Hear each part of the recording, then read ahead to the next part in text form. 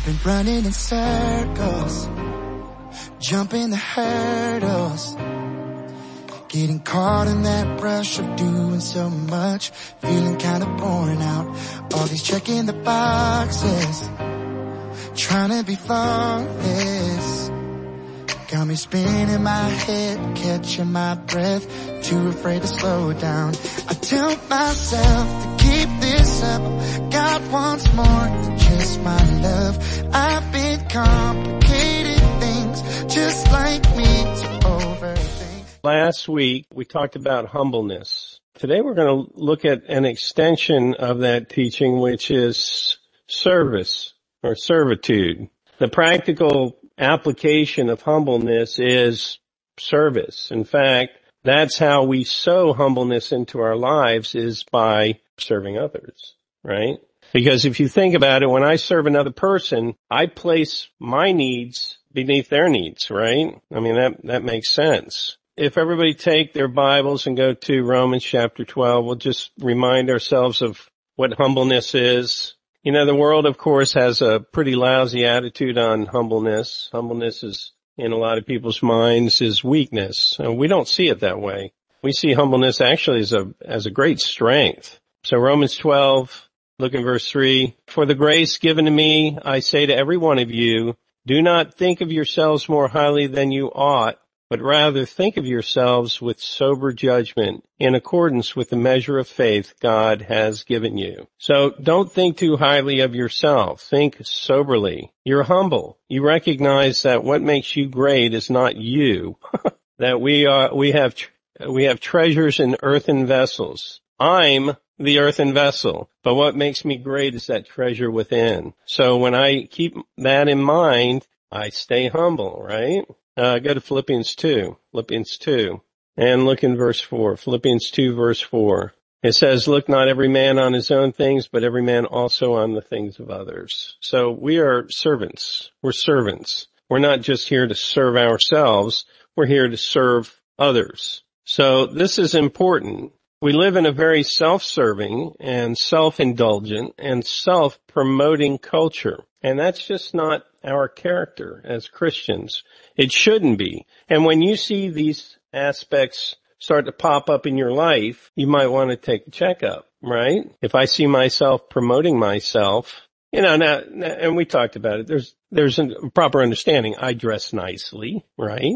I conduct myself in a nice way. I don't go out and try to offend people, but I'm not promoting myself. Who am I promoting? Jesus Christ. Right, exactly. So vertically, we are sons of God, right? Vertically. That I am a child of God. But in the horizontal ministry, I am a servant. I'm a servant. And that's a good way to think of it. I am a child of God, but I am a servant of Christ, and I'm a servant of mankind. Okay, I serve the bread of life to mankind. I'm a servant of Christ. Christ is my boss, right? That's a good way to think about it. So we're going to look at that today. As servants, we have a Lord. We have a Lord. Jesus is our Lord. He's also called our Master in Scripture. Ooh, that has an ominous sound to it, doesn't it? Master, right?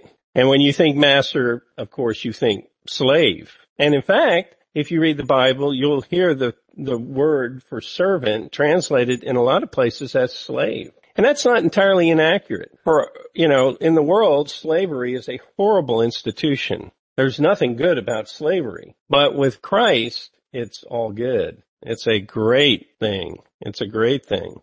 One of the things I thought about is, you know, oftentimes, you know, we struggle with, well, when I pray, and I can pray to Jesus and I can pray to God, who gets what prayer? This isn't a law, by the way. This is how it works for me. God gets all my prayers, and Christ gets my prayers of service. You know, when I'm talking things over in ministry, certainly I have affectionate prayers to Christ as well, but he's my go-to because he's my boss. We talk about doing things, implementing ministry. You know, how do I do this, Lord? You know, how did you bear up under that kind of pressure, Lord? Because I'm struggling with things like that as well. Do you understand that? So it's perhaps not the strongest of demarcations, but that's how I do it. I talk things over with my Lord. We have a ministry that we're bringing forward. I want to know what the Lord has to say about that. He's my master. I'm his servant in the horizontal ministry. So that's just kind of a rule of thumb I go by.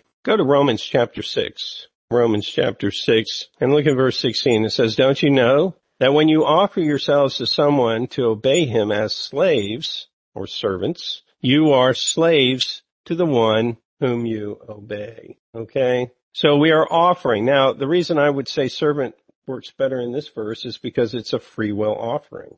And that's important, right? Our sacrifice in this administration isn't bulls and oxen and sheep and goats. It's ourselves. It's ourselves that we offer ourselves as a living sacrifice.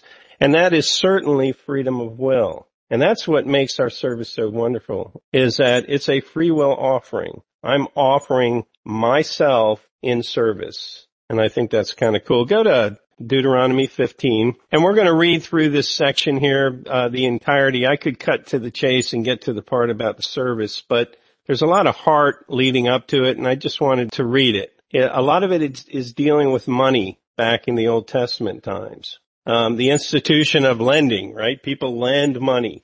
And when you lend somebody else money, you're expecting to get paid back, right? What's interesting is during this period of time, when you lent money to somebody, you weren't supposed to charge interest. In fact, it was prohibited. You don't have to go there, but Exodus 22:25 says, if you lend money to one of my people among you who is in need, do not be like the moneylenders, charge him no interest. So there's no interest that's charged when you're lending money. But in addition to that, in the section we're going to read about, that every 7 years, what happened? Couldn't carry a debt more than the 7-year period. That all debts were forgiven after 7 years. And I really love that because God knew how onerous it was to be enslaved financially. It breaks up marriages. Destroys households. And if you look at our culture, everything is built around that enslavement. Everything. The whole notion of credit cards, our debt. Our economy is built on debt. It's built on debt. How horrible is that? It was interesting that even in Western Europe, all the way into the, I would say 1300s, it was against the law to charge interest. And then they started doing this little sleight of hand thing, and pretty soon you had full-fledged moneylenders charging full interest. And that's what we have today. So our culture, we call ourselves free, but people are enslaved in debt. That's not the way it should be. Deuteronomy 15 verse 1, at the end of every 7 years, you must cancel debts. Verse 2, this is how it is to be done. Every creditor shall cancel the loan he has made to his fellow Israelite. He shall not require payment for his fellow Israelite or brother, because the Lord's time for canceling debts has been proclaimed. Isn't that wonderful? You may require payment from a foreigner, but you must cancel any debt that your brother owes you. However, there should be no poor among you, for in the land the Lord your God is giving you to possess as your inheritance, he will richly bless you. So, the basis of this whole financial establishment is the Lord's provision, right? That the Lord will provide for you. He will bless you. So don't lean to your own understanding and start charging interest. You see what I'm saying there? That the Lord will bless you. If you fully obey the Lord your God and are careful to follow these commands that I am giving you today. For the Lord your God will bless you as he has promised, and you will lend to many nations, but will borrow from none. Is that clear? What has our country done? We have borrowed so much money from China. It's just unbelievable. I was thinking about it this morning when I was putting this teaching together, the outrage of Russia going into the Ukraine. And it's outrageous. Okay, so just so that we're clear on that, it's outrageous. But what about the outrage of the Uyghurs? Is everybody familiar with the Uyghurs? It's this group of people that the Chinese treat like indentured servants. Not even indentured servants, just slaves. They have enslaved them. They kill them for their body parts. I mean, it's a horrible situation. And so many people in our country have been bought and paid for that they don't think it's that big of a deal. Our politicians don't say anything. Why? Because we are in debt to our eyeballs with the Chinese. Bribe blindeth the eyes. But the interesting thing, my wife and I were talking about it the other day, that Saudi Arabia is being heavily courted by the Chinese. And so we can't be energy independent. Why? Because we have to buy our oil from Saudi Arabia, keep them from selling their oil to China. I mean, it's a crazy situation that you get yourself into when you depart from the clarity of the word. Others nations will rule over you. Verse 7, if there is a poor man among your brothers in any of the towns of the lands that the Lord your God is giving you, do not be hard-hearted or tight-fisted towards your poor brother. Rather, be open-handed and freely lend him whatever he needs. Be careful not to harbor this wicked thought. The 7th year, the year for canceling debts, is near, so that you do not show ill will towards your needy brother and give him nothing. He may then appeal to the Lord against you, and you will be found guilty of sin. In other words, look, we're helping people with our lending. We're not trying to maneuver them into a situation, okay? And as you'll see here, as we read on, people who can't pay back their debts, what happens? They become an indentured servant. You can't do that if you're lending somebody, money right before this 7-year period, right? And the point here is this: God is your sufficiency. God is your sufficiency, right? Verse 10, give generously to him and do so without a grudging heart. Then, because of this, the Lord your God will bless you in all your work and in everything you put your hand to. There will always be poor people in the land. Is that clear?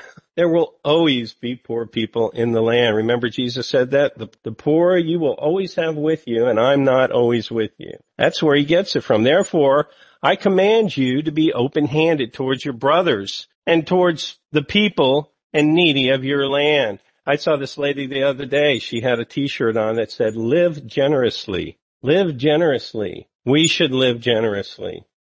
We should certainly live generously. Verse 12, if a fellow Hebrew, a man or a woman, sells himself to you and serves you 6 years, in the 7th year, you must let him go free. Okay, so this is that indentured servitude, right? Indentured servitude. Somebody can't pay back a debt. Well, okay, then they need to give it up and serve. In the 1700s in Europe, the poorhouses.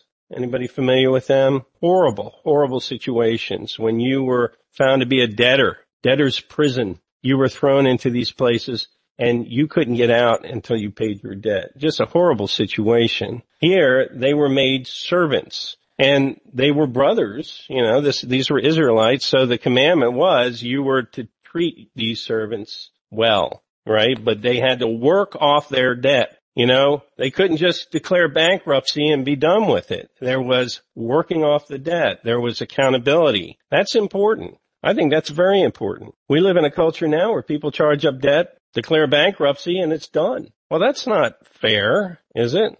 It says verse 13, and when you release him, do not send him away empty-handed. Supply him liberally from your flock, your threshing floor, and your winepress. Give to him as the Lord your God has blessed you.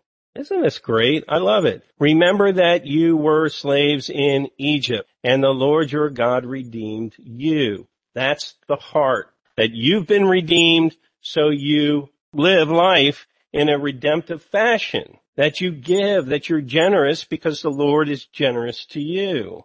That is why I give you this command today.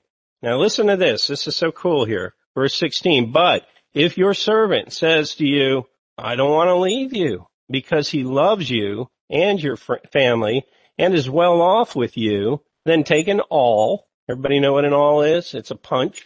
You put it there and you hit it with a hammer and it punches leather. Typically, that's what you use it for. Your belt has belt holes on it. They make the belt holes with an awl, okay? So take an awl and push it through his earlobe onto the door. It's the mark. I know it sounds pretty gruesome, but remember, women get their ears pierced, so it's just a little bigger hole.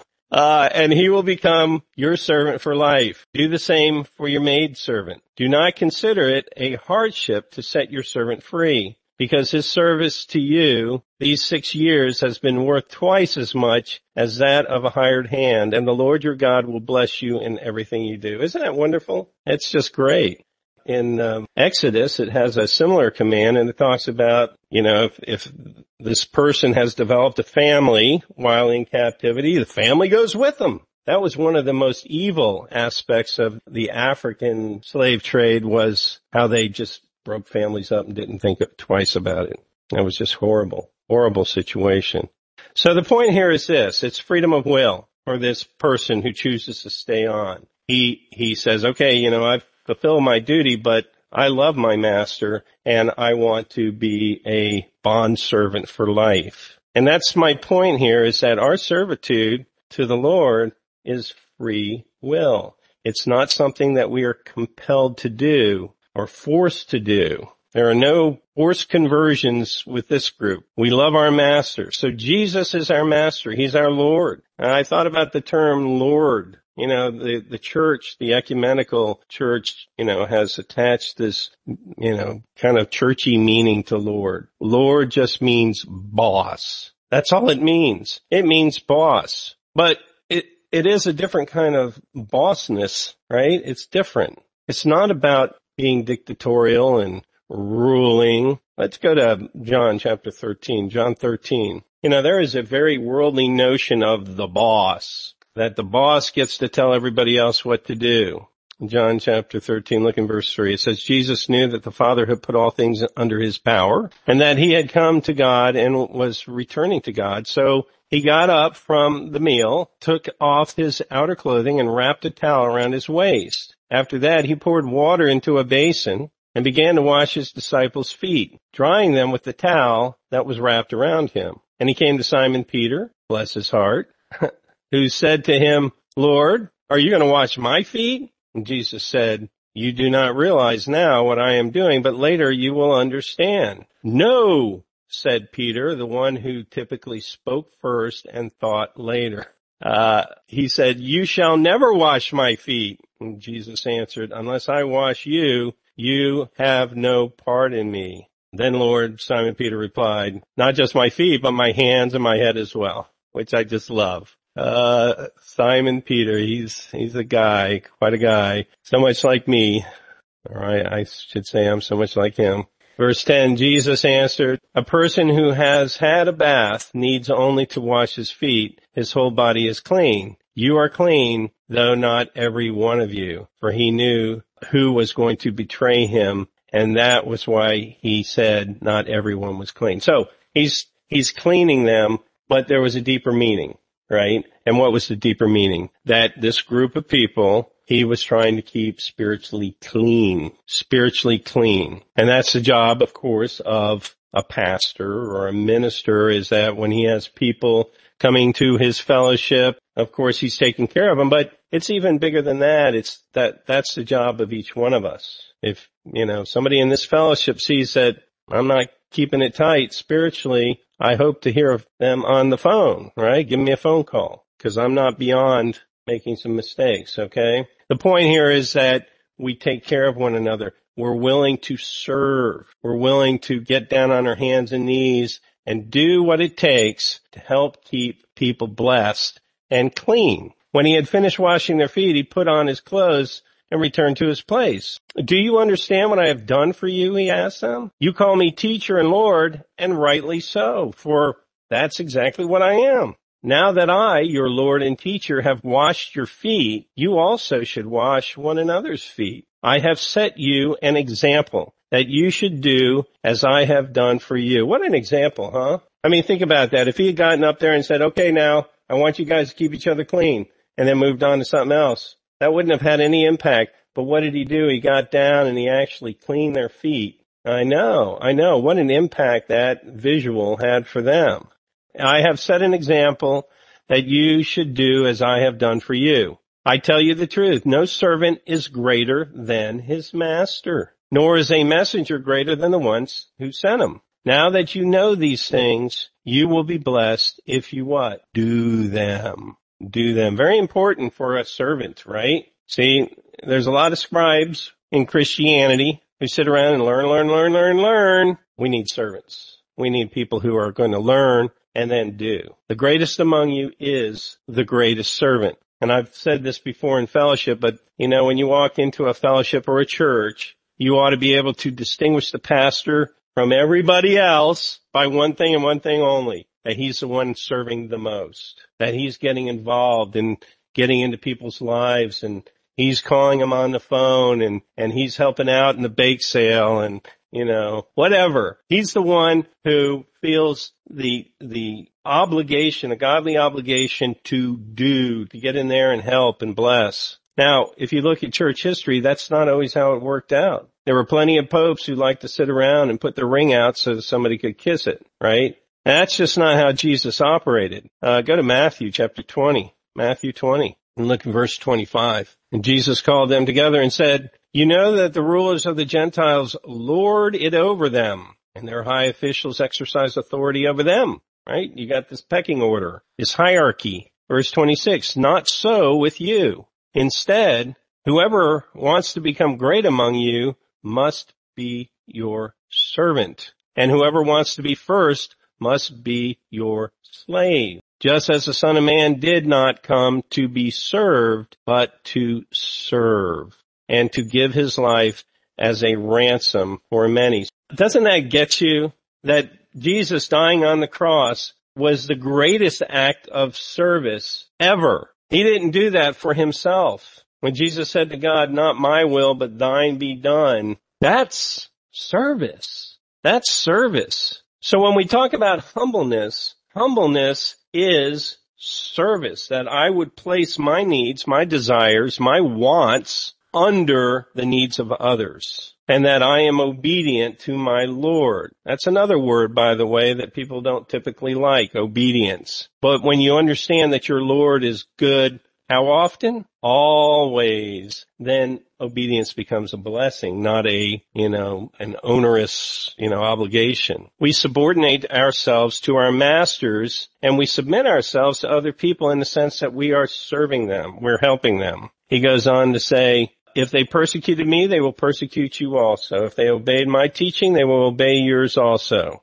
Verse 21, "They will treat you this way because of my name, for they do not know the one who sent me. If I had not come and spoken to them, they would not be guilty of sin. Now, however, they have no excuse for their sin. He who hates me hates my Father as well." And so what he's saying is he's saying, look, I'm a servant of God. People who hate me hate God, right? And you're my servants, and those who hate you hate me, right? And that's how it works. Jesus said, they were happy in their sin, but I came along and exposed their sin, and that's why they hate me. And that's the truth here. That's the truth. People hate you without a cause. Why? Because you're just speaking the truth, and people don't want to hear it. That's just stating the facts of the case. So that's something to keep in mind, servants, that sometimes people will hate you for your service. It's just something you got to get used to. Go to Matthew chapter 7, Matthew 7, and look at verse 21. It says, "Not everyone who says to me, 'Lord, Lord,' will enter the kingdom of heaven, but only he that," what? "Does the will of my Father who is in heaven." Remember that. So it's the doing of it. It's not the saying of it, it's the doing of it. Verse 22, "Many will say to me on that day, 'Lord, Lord, did we not prophesy in your name, and in your name drive out demons and perform many miracles?' And I will say to them plainly, 'I never knew you. Away from me, you evildoers.'" So I love this record because it really shows that the Lordship of Jesus Christ is not just something that you say. When we got born again, how does it go? "For if thou shalt confess with thy mouth that Jesus is Lord, and believe in your heart that God raised him from the dead," you're saved. But there's plenty of people who love Jesus as their Savior, but are not willing to recognize him as their Lord. That they just say that, and they're not willing to take it to the next step and actually make that a reality. Right? They still think that they have skin in this game here on earth called, mortal life. And they don't realize that they're their lives have been bought with a price. They are no longer their own. They are that servant who is, getting his ear all. They just need to recognize that, look, it's time to ante up out of your free will, that you love your master, that your master has done all this for you, and now it's your turn to give your life as a living sacrifice. Go to Philippians 2. Now, as we've already noted in this teaching, Jesus didn't leave us without an example. Remember last week we were talking about, you humble yourself, or if you exalt yourself, God will humble you. But if you humble yourself, God will exalt you.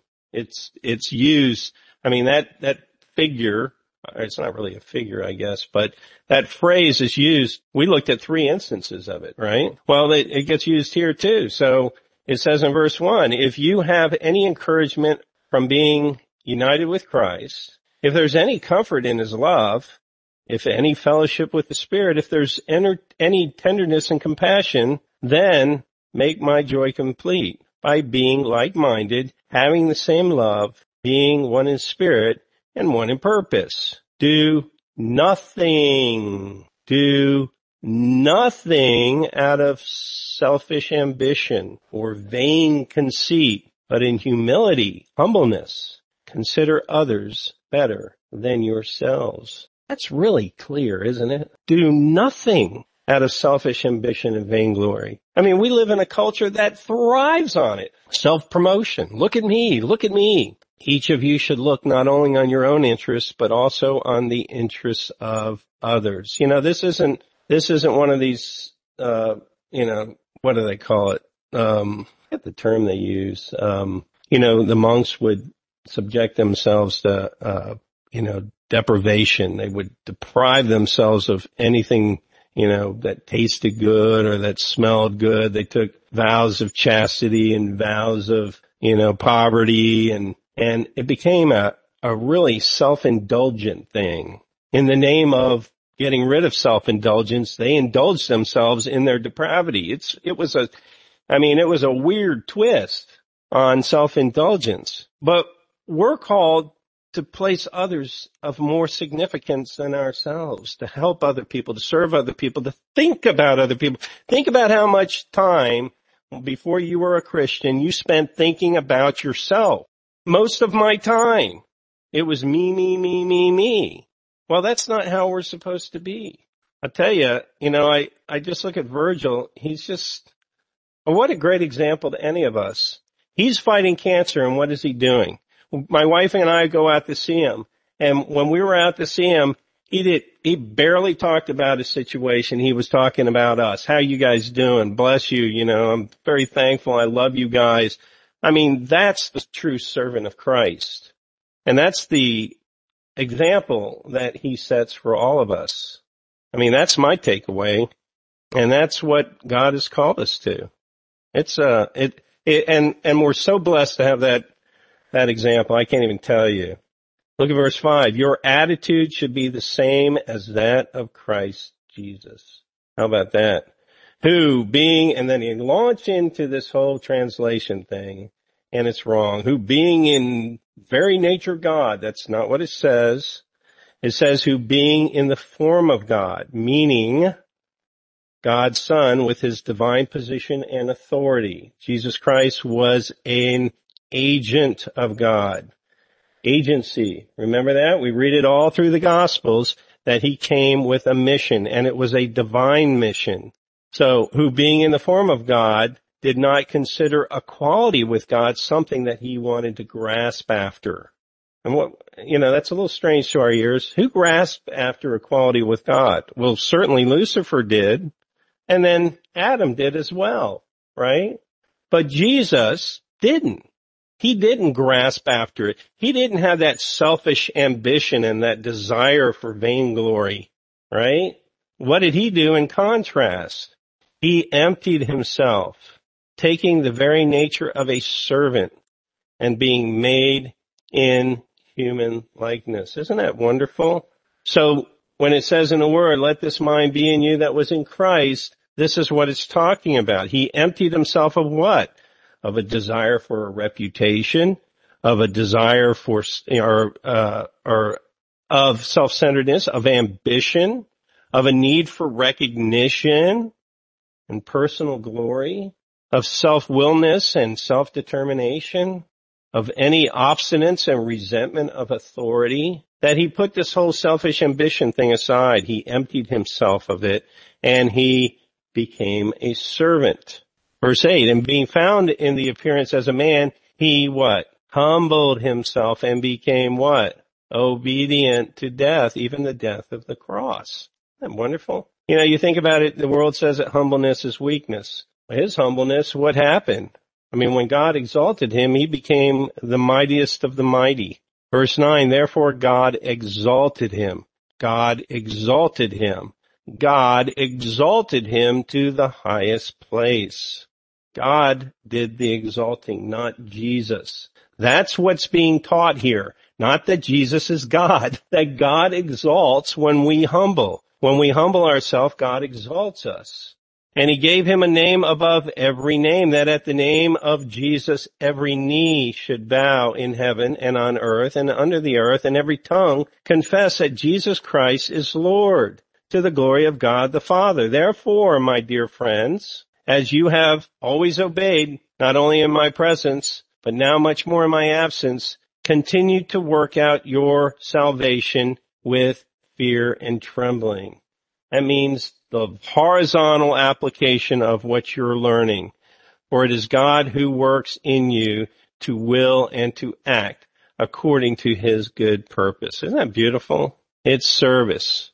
I think about, you don't have to turn there, but in Colossians chapter 3 verse 22, it says, servants, obey in all things your masters according to the flesh, not with eye service as men pleasers, but in singleness of heart, fearing God. And whatsoever you do, do it heartily as to the Lord and not unto men. How important is that? Our service has got to be done heartily. It goes on in verse 14, do everything without complaining and arguing. Now, I think that's part of the human nature, human condition, isn't it? We all want to bitch and moan about stuff. We all do. So what is the antidote to bitching and moaning? Gratitude, and that you see yourself as a servant of Christ, right? Remember the servant who comes to the master and says, you know, I want that hole put in my ear because I love you so much and because I'm blessed with being here. Well, that's how we've got to be. That's our service that God provides for us. And then, you know, then we walk forth in service. There are so many Christian ministers who burn out, and they burn out because they stopped going this way for, you know, providence, you know, providing for them. And they're constantly giving. And if they're not getting and they're always giving, then their service becomes something they start to resent even. I mean, and I know I've been there where, you know, you walk away. My wife has heard me say, I give, and nobody ever does a thing for me. Well, they're not supposed to. That's not you got it all wrong. He's doing for you. You're doing for them. That's the arrangement, right? That's the arrangement. So when my wife hears me say that, then she lovingly corrects me and focuses me back on, look, you need to get your head right here. Your head's wrong. You shouldn't be looking to people to get. You should be looking to people to give. If you think about our marriages would be more blessed if I'm looking at my spouse to give rather than to get. That's where things start breaking down when I say, well, you're not doing this and this and this for me, right? We need to be servants. We need to be servants. Do everything without complaining and arguing, so that you may become blameless and pure. Blameless and pure, children of God without fault in a crooked and depraved generation in which you shine as stars in the universe, as you hold out the word of life, in order that I may boast on the day of Christ that I did not run or labor for nothing. Isn't that great? Isn't that great? Go to Romans chapter 14. Romans 14 and look at verse 7. It says, for none of us lives to himself alone, and none of us dies to himself alone. If we live to the Lord. And if we die to the Lord. So whether we live or die, we belong to the Lord. For this very reason, Christ died and returned to life so that he might be Lord of both the dead and the living. That's the purpose. Isn't that something? That's the purpose. Romans 16, look at verse 17.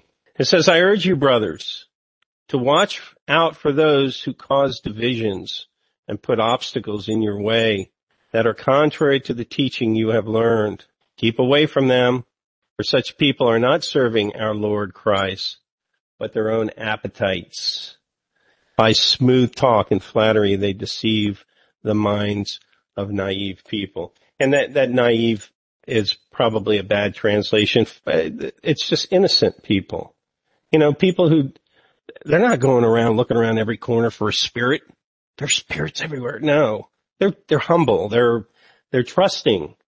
And then somebody comes in and it's all about them. They come into the fellowship, look at me, or mine. And what do? They start dividing up.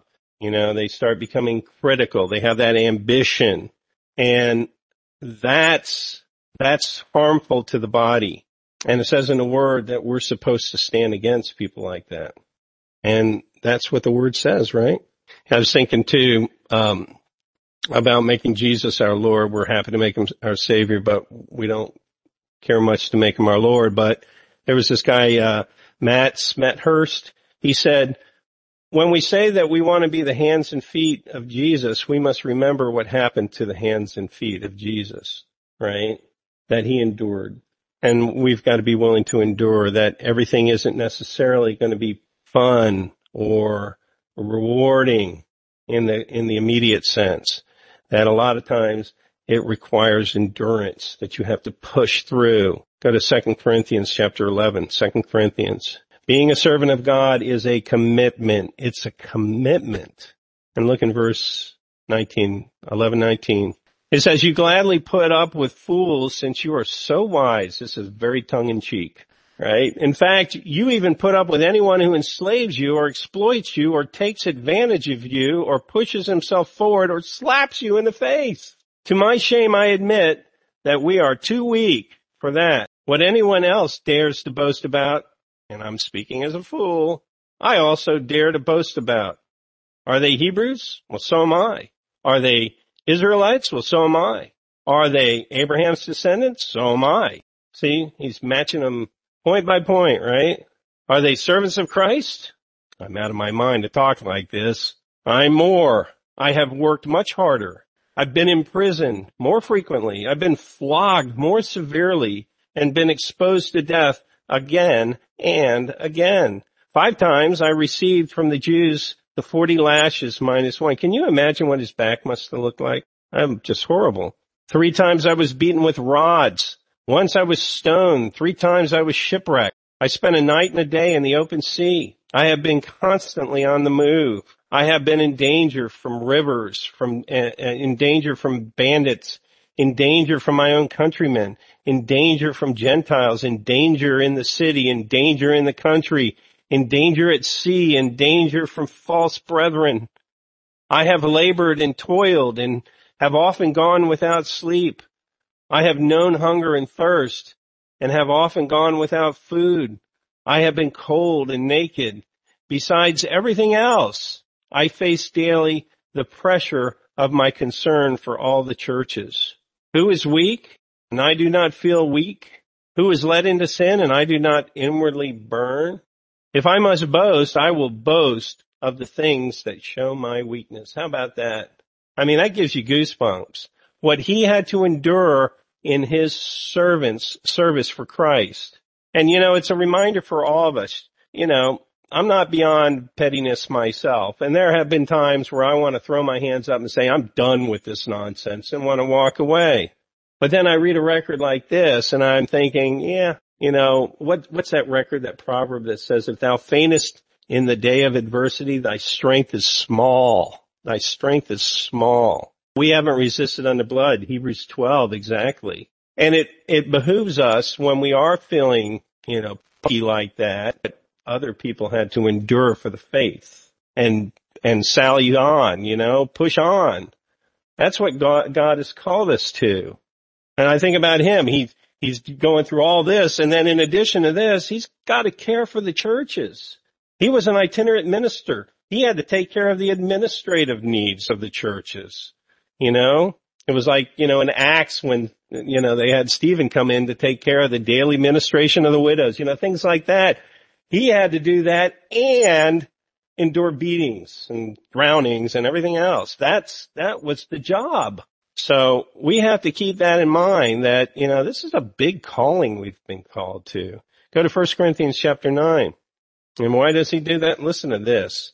Verse 16, it says, "Yet when I preach the gospel, I cannot boast, for I am compelled to preach.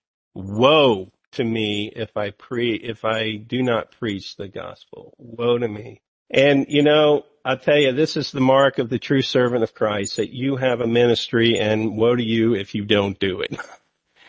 And that's really what it is. It's a trust. God has entrusted you with a ministry. It would be a lot easier not to do it. It would be a lot easier to do it and get paid for it. It would be, you see what I'm saying?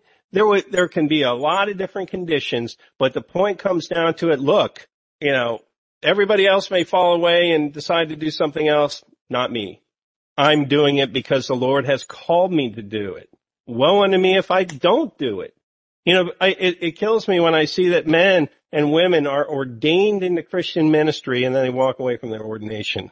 It's baffling to me, but not so entirely baffling because, the temptation's there for me too, right? We know how the seducer can seduce you away from your God-given calling, and we need to resist. Verse 17, "If I preach voluntarily, I have a reward. If not voluntarily, I'm simply discharging the trust committed to me. What then is my reward? Just this, that in preaching the gospel, I may offer it free of charge, and so not make use of my rights in preaching it. Though I am free and belong to no man, I make myself a slave to everyone to win as many as possible." That's the servant. Isn't that wonderful?